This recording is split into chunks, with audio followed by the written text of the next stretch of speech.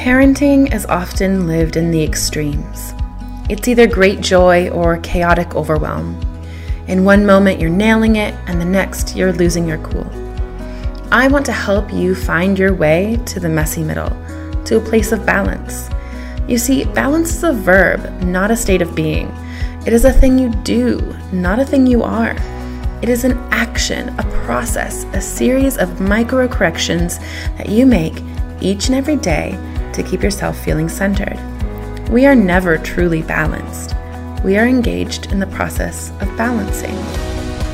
Hello, I'm Dr. Laura Froyen, and this is the Balanced Parent Podcast, where overwhelmed, stressed out, and disconnected parents go to find tools, mindset shifts, and practices to help them stop yelling at the people they love and start connecting on a deeper level, all delivered with heaping doses of grace and compassion.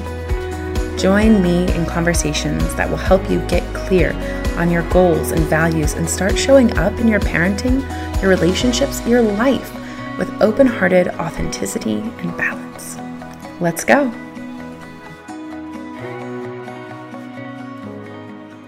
All right, welcome, Dr. Laura Froyen. Am I saying that right? Yeah, you got it. Nice work. Perfect. You have a PhD in human development and family studies with an emphasis in couples and family therapies, right? Yeah. Sounds like it fits us. It's a mouthful. Yes. Sounds like that's what we need. Yes, so much. Absolutely. So I told you a little bit about my story over email, but I mean, just to refresh the listeners so they understand why we're having you on. But we decided, 3 years ago now? Yep. To pick up and move from California, Southern California, where we were born and raised, have all of our friends and family, and said, you know what, let's start new in Massachusetts with no help and growing kids. And after we got here, we discovered or found out that our son was diagnosed with autism spectrum disorder, which adds its whole other kind of group of challenges. And, we're just feeling the effects of having to parent basically 24/7. And then you throw a pandemic in there as well with zero separation. And we feel it sometimes, right? Yes. I think sometimes is definitely not the adjective I would have chosen, but Always. Yeah. The heavy load of parenthood. Yeah. And having, a exceptional kiddo too. It's a lot. Yeah. Yes. So you and I kind of connected through Clubhouse, which is a fabulous new app that unfortunately I don't have as much time to spend on as I'd like to. But, I kind of talked about what my show's about, and you came on and said, I'd love to be on. And I listened to your show and read about you on your website. And I said, this is a match made in heaven because we need help. And he came to me and he told me how excited he was. And I was like, yes, that's a great idea. I'm so glad we found each other then. Yeah. Tell me a little bit more about what's going well and how I can help and support you. So basically, I think he kind of already explained we have zero help. So it's parenting between him and I 24 hours a day. I'm a teacher. So for my whole day, I spend all day reprimanding other people's children. And then I have to come home and I have my children that I have to deal with. And we've got one obviously neurodiverse child and one neurotypical child. We're dealing with our daughter, our neurotypical child, just I think feeding off some of the anxiety of her brother. Not sure, wait, should I be scared of these things or should I not? We pay a lot of attention to Jacob, so my son. Yeah. And I think she kind of feels the effects of that too. So I think we just at the end of the day are so frustrated that we are done and our patience is really low. Really low. And there's a lot of research too that for families who have a child with autism, that the couple relationship really takes a bigger hit than for parents in general. All parents have their couple relationship suffer a bit in the first few years. But for kiddos who have some neurodivergence, those families find it even more hard, especially when you've got no help. Are there any respite programs that you can use to get a little bit of a break? Have you heard of respite programs? We haven't heard of those. There are some community programs that we have been kind of pointed to, but with everything going on, they aren't doing them. So of course they aren't. Oh my gosh, it's so hard. Yeah. And you're teaching. Are you teaching out of the home then? So your schools, are they open where you are? Right. Yes. My school is open. I'm face-to-face full-time. Wow. And so that's a lot. So dad's at home with the kiddos all day, and then you've been with kids all day too, and then you come home and it's more, and it's just full on. Exactly. Yeah. And it's interesting because I was at home all day. I recently went back to work. I was called back to work after 9 months of furlough. And so they're actually in school full time as well. So we do experience as parents our own little break during the day. But I think based on what Christine does for a living, kind of what I do for a living. And I've been working from home, kind of hybrid home, and work, even though they're not here. But what I do for a living in security and emergency services and just dealing with that kind of whole S show, if you will, as it can be, that our patients run thin. And I'm just an impatient person anyway. I recognize that. I know it. I yell too much. I have no patience for anything. And so when we have our alone time, which is that hour and a half or so before bed, we just want to have a glass of wine, watch our adult programming, maybe record a podcast or two. And we just get constantly interrupted, which just makes the blood pressure go up. Then we end up, kind of at each other a couple times because we have differing parenting styles. And you mentioned that someone with a neurodiverse child, it kind of takes a toll on the relationship. And I saw that within my own family. My brother has an autistic son as well. And, his marriage had some struggles. I feel like we're really strong. That really doesn't come between us. It's more about just, I have my style, she has her style, and we disagree on them. Yeah.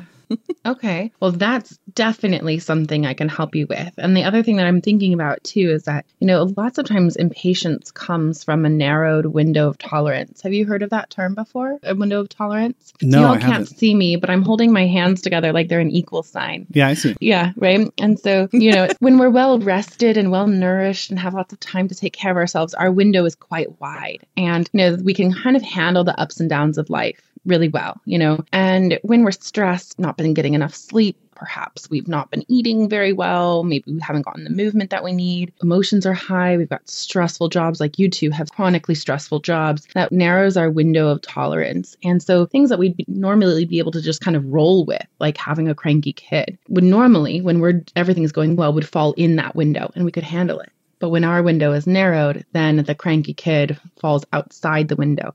And that's when we snap and lose our patience. Does that make sense? Absolutely. Yes, 100%. I think your window's shut. It's sealed shut. It's frozen. It's snowed in. I cannot open the window. 100%. Absolutely. I'm writing this down. Because next time I'm angry, I'm going to tell my kids, guys, my window of tolerance is very small at the moment. I need you to do what I say. Well, and this is such a good conversation to have with a family, with the kids. Your kids are 8 and 10, right? Yes. They're 100% old enough to understand this verbiage. And especially for your neurodiverse kid, their windows are often quite a bit smaller than a neurotypical's kid. Just naturally, their window of tolerance is smaller. And so having this language, the shared language in the home of how's your window? Another good way that we talk about it in the disability community is spoons. I was just going to say, I've heard of spoons. Yeah. So whatever language works best for your family, but this, taking a look at how can we widen that window of tolerance? How can we get more spoons into our kids' hands and into ours? And so one of the things that is so helpful for parents that I work with is a regular mindfulness practice. And a lot of people are intimidated by that when I say that out loud. They think that they're going to have to sit on a cushion and meditate and think about nothing for 20 minutes. And that is not at all how I teach mindfulness. And you don't even have to do it for that long. I like loving kindness meditations, which are super simple and are guided. So you're just saying a loving, compassionate phrase over and over to yourself. Again, you're sending yourself love and compassion. You can send people you love and compassion. And it's a beautiful thing to do kind of proactively. So every day I spend 5 minutes, just 5 minutes, only 5 minutes with a loving kindness meditation. And then when the blood pressure starts to rise, the window starts to narrow. Yeah. That's when I put my hand over my heart and just, okay, may I be safe and protected. May I send love to myself and to my child. And that brings me back into what I actually want to do with my kids. These practices are soothing, and research shows that they're soothing to the nervous system, and they widen that window when we do it over time. And it doesn't take a lot of time each day. 5 minutes a day is enough to see an actual change in your brain. I really love that, because every time I blow up, I have this moment afterwards of feeling like, man, I shouldn't have done that. I don't want to do that to my kids. That's not how I feel inside about them. And so I like that. Maybe I'll try that, taking a couple minutes and saying, take a deep breath. I tell that to Jacob all the time when he's frustrated. Take a deep breath, let it in, let it out. None of us want to lose it. And our kids don't either. If we have a more difficult, challenging child, they don't want to lose it either. None of us do. None of us want to explode on the people we love, right? That doesn't feel good to anybody.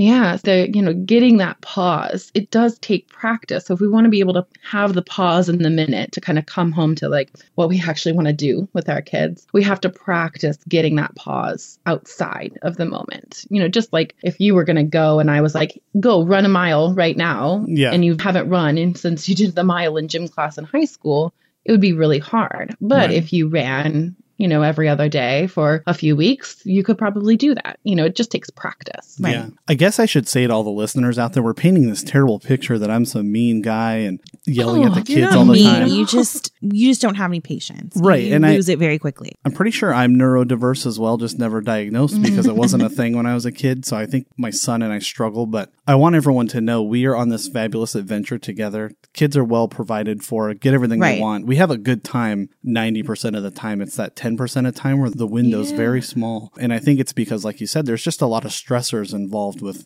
everything. The kids are stressed too. This is a weird time for them. Pandemic aside, just moving across country with no friends or family, it's been a weird transition for them that really hasn't been normal yet. Right. We moved schools because we bought our house versus renting when we first got here. And then the pandemic hit. So school's been weird ever since. They've never had a moment to kind of settle in. And neither of us really. I mean, the job I took when we moved out here, I switched into a new job and then got furloughed from that job for 9 months. And there's been nothing consistent except for our family unit, I guess, the four of us. Yeah. And having each other to rely on, having the sense of kind of we're a team, it's kind of us against the world. We can do anything together is so important. And then when there's disagreements about parenting, that it can be unsettling to that sense of like we're a team, right? Especially it sounds like you two really rely on each other. Yeah. Do you want to talk a little bit about the differences and how I can maybe help with those a little bit? I think I am just a little bit more on the calm side.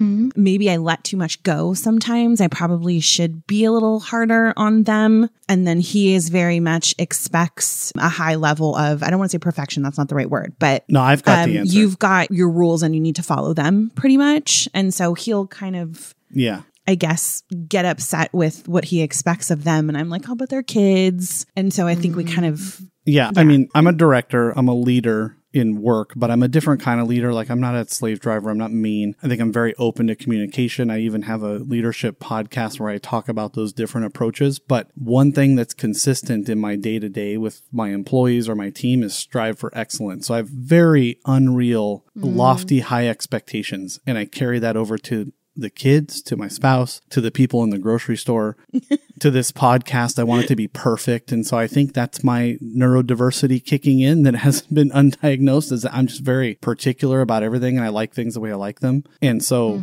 always having this higher standard of striving for excellence. If the kids mess up even the slightest little bit, it doesn't sit well with me. And you're much more, I guess, accepting of that. And I spend all day telling students that it's okay to make mistakes and we learn from our mistakes and how can we fix it. So for me, when my kids make a mistake, I'm more like, all right, we made a mistake. Let's learn from it. But for him, our daughter spilt her milk for the 90th time this week. And he's like, I'm done. Why don't you know how to not spill your milk? So it's kind of like that, I guess. Yeah. For me, it's been, you've been trained to do this. It's important. Why aren't you doing it? And this accountability that needs to be held that just comes from who I am and what I do, I guess. I mean, I know I'm blaming that and using my work as a crutch, but when you do it every day for 20 years, I guess it becomes part of you. Yeah. Well, yeah. And, John, I think that part of it is too that it's made you very successful. Right. So I hope so, yeah. So you've been relying on this trait of yours. It's served you well professionally and in your own life. And of course, it makes sense that you would want that for your kids too, that you see how much it served you. Can I ask you a question about it, about kind of the perfectionism and the kind of getting it right? Absolutely. Where do you think you learned that? I was just memories of it. I was just thinking about that when you said that, and you're looking at me like you might know. I'm not sure I know because I think I can speak openly about this. I was a mama's boy, 100%. My dad didn't really have much interaction with me, like show me how to tie a tie or any of those things dads are supposed to do.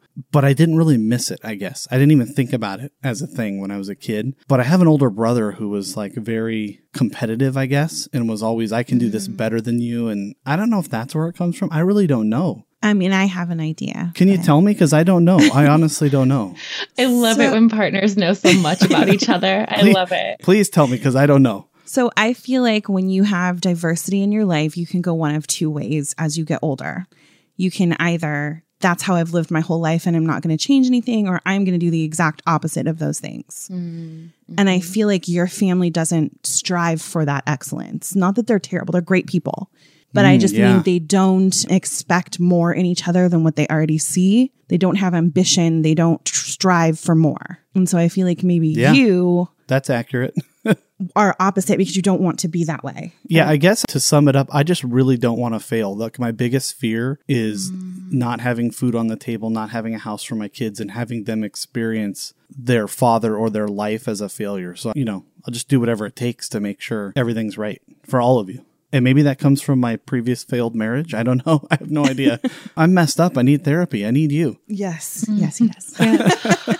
No, I mean, I personally, this is my bias. I think everybody should be in therapy at some point. I mean, we go to our doctor for yearly checkups. Why wouldn't we go for a yearly mental health checkup? Right. But that's my bias. But so, yes, I think everybody listening should have a therapist at some point in their life or another. But, it's interesting, the relationship we have with failure and success, and who gets to decide what failure means and who gets to decide what success means. And I would imagine that if I asked you right now what your definitions of success were for yourself and what your definitions of success are for your kids, because this is what we want for our kids. Most people will say, I want my kids to be successful. But what successful means is very different. And so I'm curious, have you had that conversation of what does success mean for me as a person? What does it mean for our family? And what does it mean for our kids? What does it look like? We have not had it about what it means for the kids. I've had a goal in my mind to make, 6 figures before I was 40. That was a goal in my head.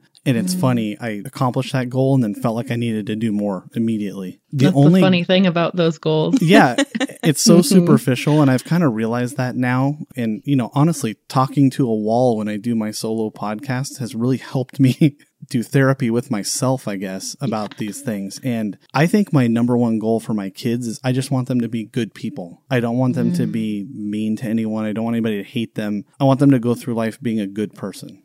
That's my only goal. I see that as success for them. Yeah. Can I ask you a follow-up question to that? Yeah. So how does spilling milk relate to being a good person? No, legit question. Yeah, I mean, that's an excellent question, and I've actually thought about that. The way I see it and the reason why it makes my blood pressure spike is because I've told her so many times, and it shows me that maybe she doesn't care to fix it, because it's always carelessness that leads to it. It's not paying attention, it's flailing her arms, it's putting the cup next to the edge when I've told her 1,000 times to move it toward the center of the table. To me, it looks like she doesn't care, and I guess that's another success factor I want for them. I want them to be passionate about life and care. I want them to care. And that definitely comes from my family upbringing, because I feel like some of them don't care. Aha. There it is. Wow. Does it? I know. This is great. Yeah. So what does it mean if someone doesn't care? That means To me, it means that they're lazy, I guess. They're not taking the time to care about something that probably isn't that important. But to me, it is. I'm not sure why. So, no, you're doing great. So this is what parent coaching is. So then the next question then is, how does someone learn to care? Well, I feel like they have to be taught, and I feel like that's what I'm doing when I get angry and tell them about it again, is that, you need to care about this because, and I always explain why. Mm-hmm. Probably on the first. How did you learn to care? Oh, man, these are tough. It's good. It should be tough. Otherwise, what's the point? I think I'm still learning, to be honest with you, because there's a lot of things that happen, especially in my professional life, where I'm I don't care. I have very little empathy. Again, I think that's my neurodiversity. And she's shaking her head because it applies to her too. Very literal, some things, it's a non-starter for me. So I think I'm still learning to care, to be honest with you. I don't know that I know how. John, then it makes so much sense to me that would be a really important trait for you to have your kids have. And if it's something that still as an adult you're working on, it makes complete sense that you would feel really strongly about that with your kids. Yeah. Wow. One of the things that we have to remember is that the way that, that we think kids learn how to do things or how to care about things often is not actually how they learn. And I know I'm talking to a teacher here too. So how this type of thing is not caring is not like a math skill or a reading learning skill, right? This is a social skill. And for the most part, social skills are learned through observation and modeling. Right? That's how we learn those things. And so believe it or not, with things like this, kind of how do we take care of the house, all of those types of things, they learn that through modeling and support as opposed to kind of coming from a place of being told you need to care about this. They need to be given the opportunity to care about it. So for example, my daughter is 5 and she was eating something, some kind of, I don't know, snack, some kind of like gummy fruit snacks. What are those called? Fruit snacks. Yes. Yeah. And she finished it and she dropped wrapper on the floor. And I said to her, like, okay, I see that wrapper on the floor. What do you think could happen with that wrapper? And she looked down at it and she said, oh, well, somebody could step on it and it's pretty slippery, so they could fall. I guess I should throw it away. And so she just picked it up and threw it away. So giving them the opportunity to kind of question. So like when you see the cup on the edge of the table, rather than telling her to move it, saying like, oh, hey, kiddo, I noticed that cup's on the edge. And remember last time what happened when it was on the edge? Yeah, it fell. Like, we don't want that to happen. What should we do? And let her solve that problem for herself teaches the noticing skills. Because first she's got to notice that the cup is on the edge. I'm guessing that she's not totally being like, I'm going to spill this milk again. Look, Dad's going to get so mad. No, how did you know? She is like, definitely not. No, it's mostly just being clueless, like you said. We tell her she's lucky she's so pretty. Yeah. Well, I mean, they just need a chance to be taught how to think in that problem solving way. It's taught to think in that noticing, like, ooh, I'm noticing this. So even just like saying out loud what you see, like just say what you see, it can help clue them in like, oh, I see that too. That's a problem. I got to go fix it. And then they take the steps to fix it themselves. I really love that. I think I may have tried that 1,000 times ago, but last night Christine even laughed because I was just staring out the window at the snow and I just like grabbed the cup and moved it. I didn't even say anything. I saw it on the edge out of the corner of my eye. I grabbed it and I moved it. And then she took a drink and I did it again. I just grabbed it. She put it right back where it was. Move it again. But so one other trick. How old is she again? She's 8. Okay. So one other trick can be, have you ever used those like little loom things? Yeah. Oh, do you know what I'm talking about? Yeah. So you could have her do one of those to make a little coaster for herself where she always puts her cup. There you go. A little coaster can be a really nice, I like that. Just like, oh, it's not on the coaster. And then you can just say coaster. Like one word can also be really helpful. Just coaster. I'm liking this. Oh, coaster. Yeah. Problem solving is what they need. Yeah. They don't have that. I think, and I think maybe, like I said, I think I may have given up on that a few times ago, unfortunately. But that's my own problem with patience is like, I'm just tired of hashing it out, so I just move it myself. Yeah. And the other thing you can do with a situation like this that is like constant and all the time, rather than trying to solve the problem in the moment with her when she's distracted by probably the delicious dinner that you've made for her, is to have that problem solving conversation some other time when we're not in the situation where it's happening. So like my kids like to do problem solving conversations on a drive in the car because then, I don't know, with older kids, sometimes it's nice when you don't have to look at them. Yeah. Not that I don't like looking at my kids, but sometimes we have better conversations, I don't know. Or like out on a walk is a good time. And then you can just say like, hey, I've been noticing recently that it's been hard to keep your cup from falling off the table. What's up with that? How can I help you make sure it stays in the center of the table? And then just go from there and see what they say. There might be a lot of good solutions. Like perhaps like she just wants to have a water bottle at the table instead of a cup or, whatever it is. Right. Yeah. Yeah, I think that's funny you said that. That adds to my anxiety as we've transitioned from the cup to where she really likes to have a glass now. And I really don't want to be picking up shattered glass with the milk. So I try to keep it from the edge.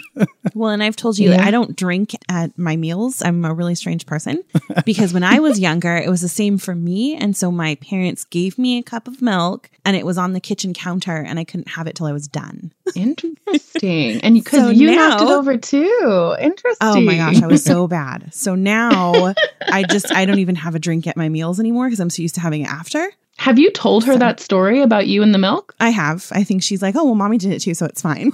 Yeah. That's definitely her personality.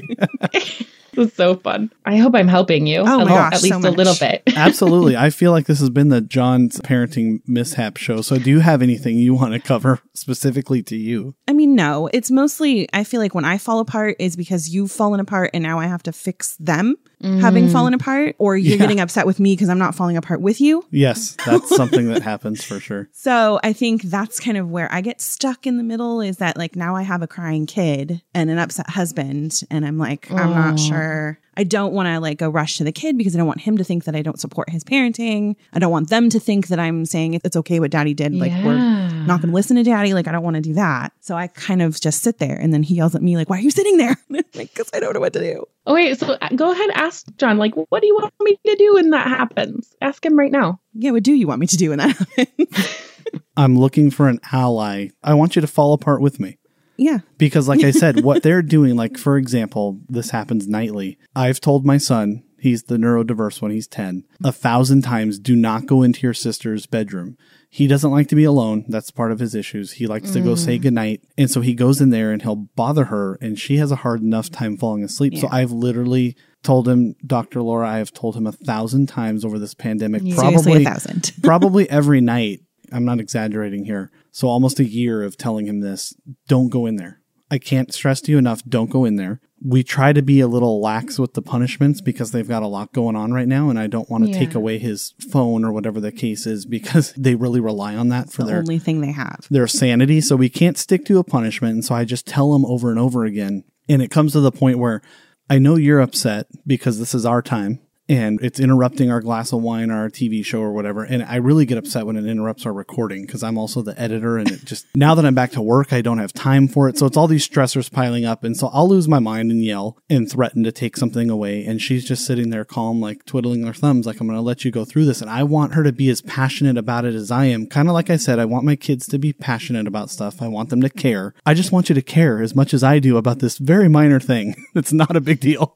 I think that's what it is too. It bothers me because I know she has a very hard time falling asleep. So when he goes in there and says goodnight, it works her up, and she's like, get out of my room. She gets upset. And so now she's all worked up. Do you guys feel like you have a clear understanding of what his concerns are about the kind of going into the sister's room at night? Like why it's so hard for him to stay out of sister's room? I think part of it is he needs to have his routine. And his routine is to say goodnight to everybody. So he goes into her room and says goodnight to her. And then he goes into the bathroom and goes to the bathroom. And then he comes downstairs and says his specific words to us to go to sleep. And then he goes upstairs and goes to sleep. Yeah, it's just part of his schedule. And so I think we understand what it is, but I don't understand it, if that makes sense.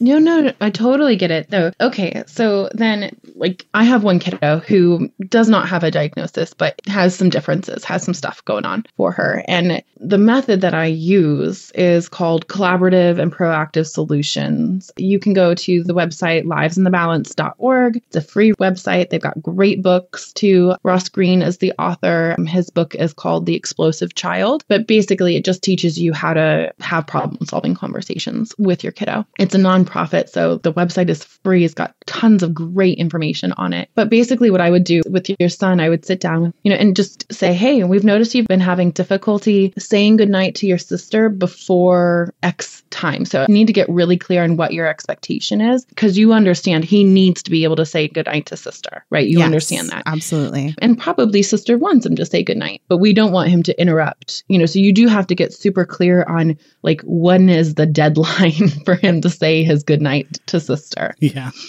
And then figure out why he's not able to meet that expectation. And it's possible when you sit down to actually figure out what the deadline is, you might realize like, oh, he probably doesn't know what the deadline is. Right. And oftentimes when we come up against these things, we realize that we as the parent haven't been 100% clear in what the expectation is. Like, do you know, like, what is the time that he needs to say goodnight to sister beforehand? Well, he has to be down here at 9:45. That's his time. So no, I meant for her. Like, when is his last what chance is for her threshold? Yeah, like when she's normally asleep. Well, probably it's like 9:30. That's when she does her thing. Yeah, I'd say about 9:30 when she's finally starting to get kind of sleepy. And that sounds so late as we say it. We need to put them to bed earlier. No, they go to bed at like 8:15, but they just don't go to sleep. Yeah, that's true. This is true.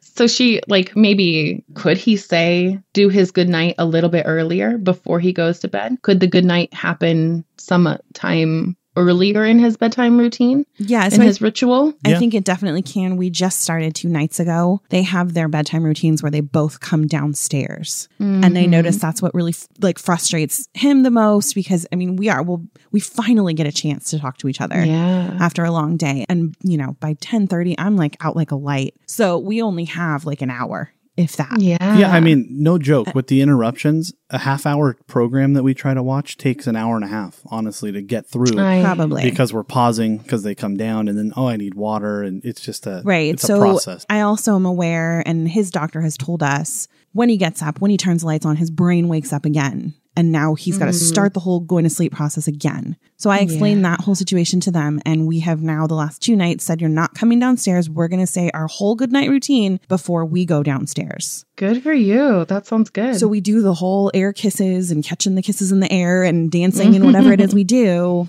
And then we come downstairs. And for the last 2 nights, it's worked out really well, I think. Yeah. Okay, knock on wood immediately. Yes. Right now. I think it works really well when there's status quo, but my job keeps me away at night. And so like the other night I came home at, 10, maybe 9:30. And Jacob, our son, had started this new program, but he was waiting up for me to come up and say goodnight because he has to say goodnight to me. Yeah, he has to have that nighttime. Unfortunately, I think it's a great strategy, but it's only going to be good, on average 3 nights a week. Maybe we can have him call you? I'm okay with that, yeah. Or text you? Yeah, having a plan, or even some kids like a pre-recorded goodbye from their parent who can't be there at bedtime too. So having you perform the goodbye, air kissing, catching stuff that you that would be fun. I could do that.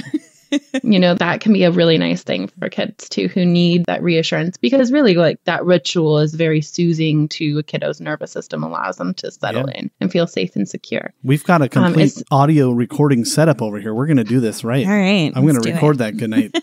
Yeah, that's a good idea. Do it. Oh, that'd be fun. I like it. Good. And I mean, and include your son in that too. See if that works for him. You will get so much more mileage out of plans like this if they're included in making the plan too. If they feel like their opinion matters to you and that they've kind of got ownership over the plan, even if you can like somehow sneak in ideas so that they think that they came up with them, that's even better. Oh, that's really good stuff. I like that. That works on you too. It does. I know, right? Don't tell anybody. Hey, I know it does. The most successful bosses of me have figured that out. Yeah. Mm-hmm. The ones that haven't been so successful dealing with me never figured that part out. Believe me, I know my issues. I worry about them. I read about them. I just can't seem to fix them. I don't know. I try really hard, though. I do try. I think there's probably room for recognizing how they've served you and the good parts in them. I found that parts of myself that I don't like very much tend to hang around. And that once I start being more kind to them, then they can kind of have a little bit more room to shift and change and help me in different ways. Channel them for good, right? I like that. You're giving me all kinds of great ideas for my other podcast too. This is really good stuff. So good. I think as we found out through this short, half hour, I need all the help I can get. We all do. And that's the thing. Like, there's no such thing as a perfect parent. And research actually shows that we shouldn't even try. Overwhelming research on child development and parenting is that good enough parenting is right where it's at, the sweet spot, because it's filled with warmth and love and acceptance of our kids, and enough ruptures and repairs to build healthy, resilient relationships, kids that know how to handle the ups and downs of life. So good enough parenting is the best thing you can be shooting for. Does that also translate to relationships? Can I just be good enough? Is that all right? Can I just be good enough, please? I tell you all the time that you're more than good enough. I try the best I can. That you're fine. I mean, you are my guy. You're my dream guy, and you know that. Oh boy, sorry to hear that. That's so sweet though. But really though, that sense of enoughness, that's got to come from within. Yeah, we got to believe that so much about ourselves before we can believe it about others and offer it to others. Wow, Right. that is good. I can't top that. I think that's a good place to wrap up because I know that both of us, we could spend a whole other 2 hours on that. Both of us struggle with feeling enough for ourselves. Right. Very much so. So Yeah, I don't want to open another can of worms. Okay, well, just one thing to consider on that, just as a closing considering. You believe your kids were born whole and worthy just as they are, right? Of worthy course. of love and compassion. Yes. Absolutely. Weren't you also a baby who was born that way? That's true. Yeah. It doesn't go away. It's always there. The funny part is our faith should tell us that, right? Yeah. We don't listen to it, do we? It should. No, we don't as much as we should. You're right. Well, thank you so much. We really appreciate it. Absolutely. I mean, hopefully our kids will appreciate the new strategies that we will carry forward, or at least really try hard.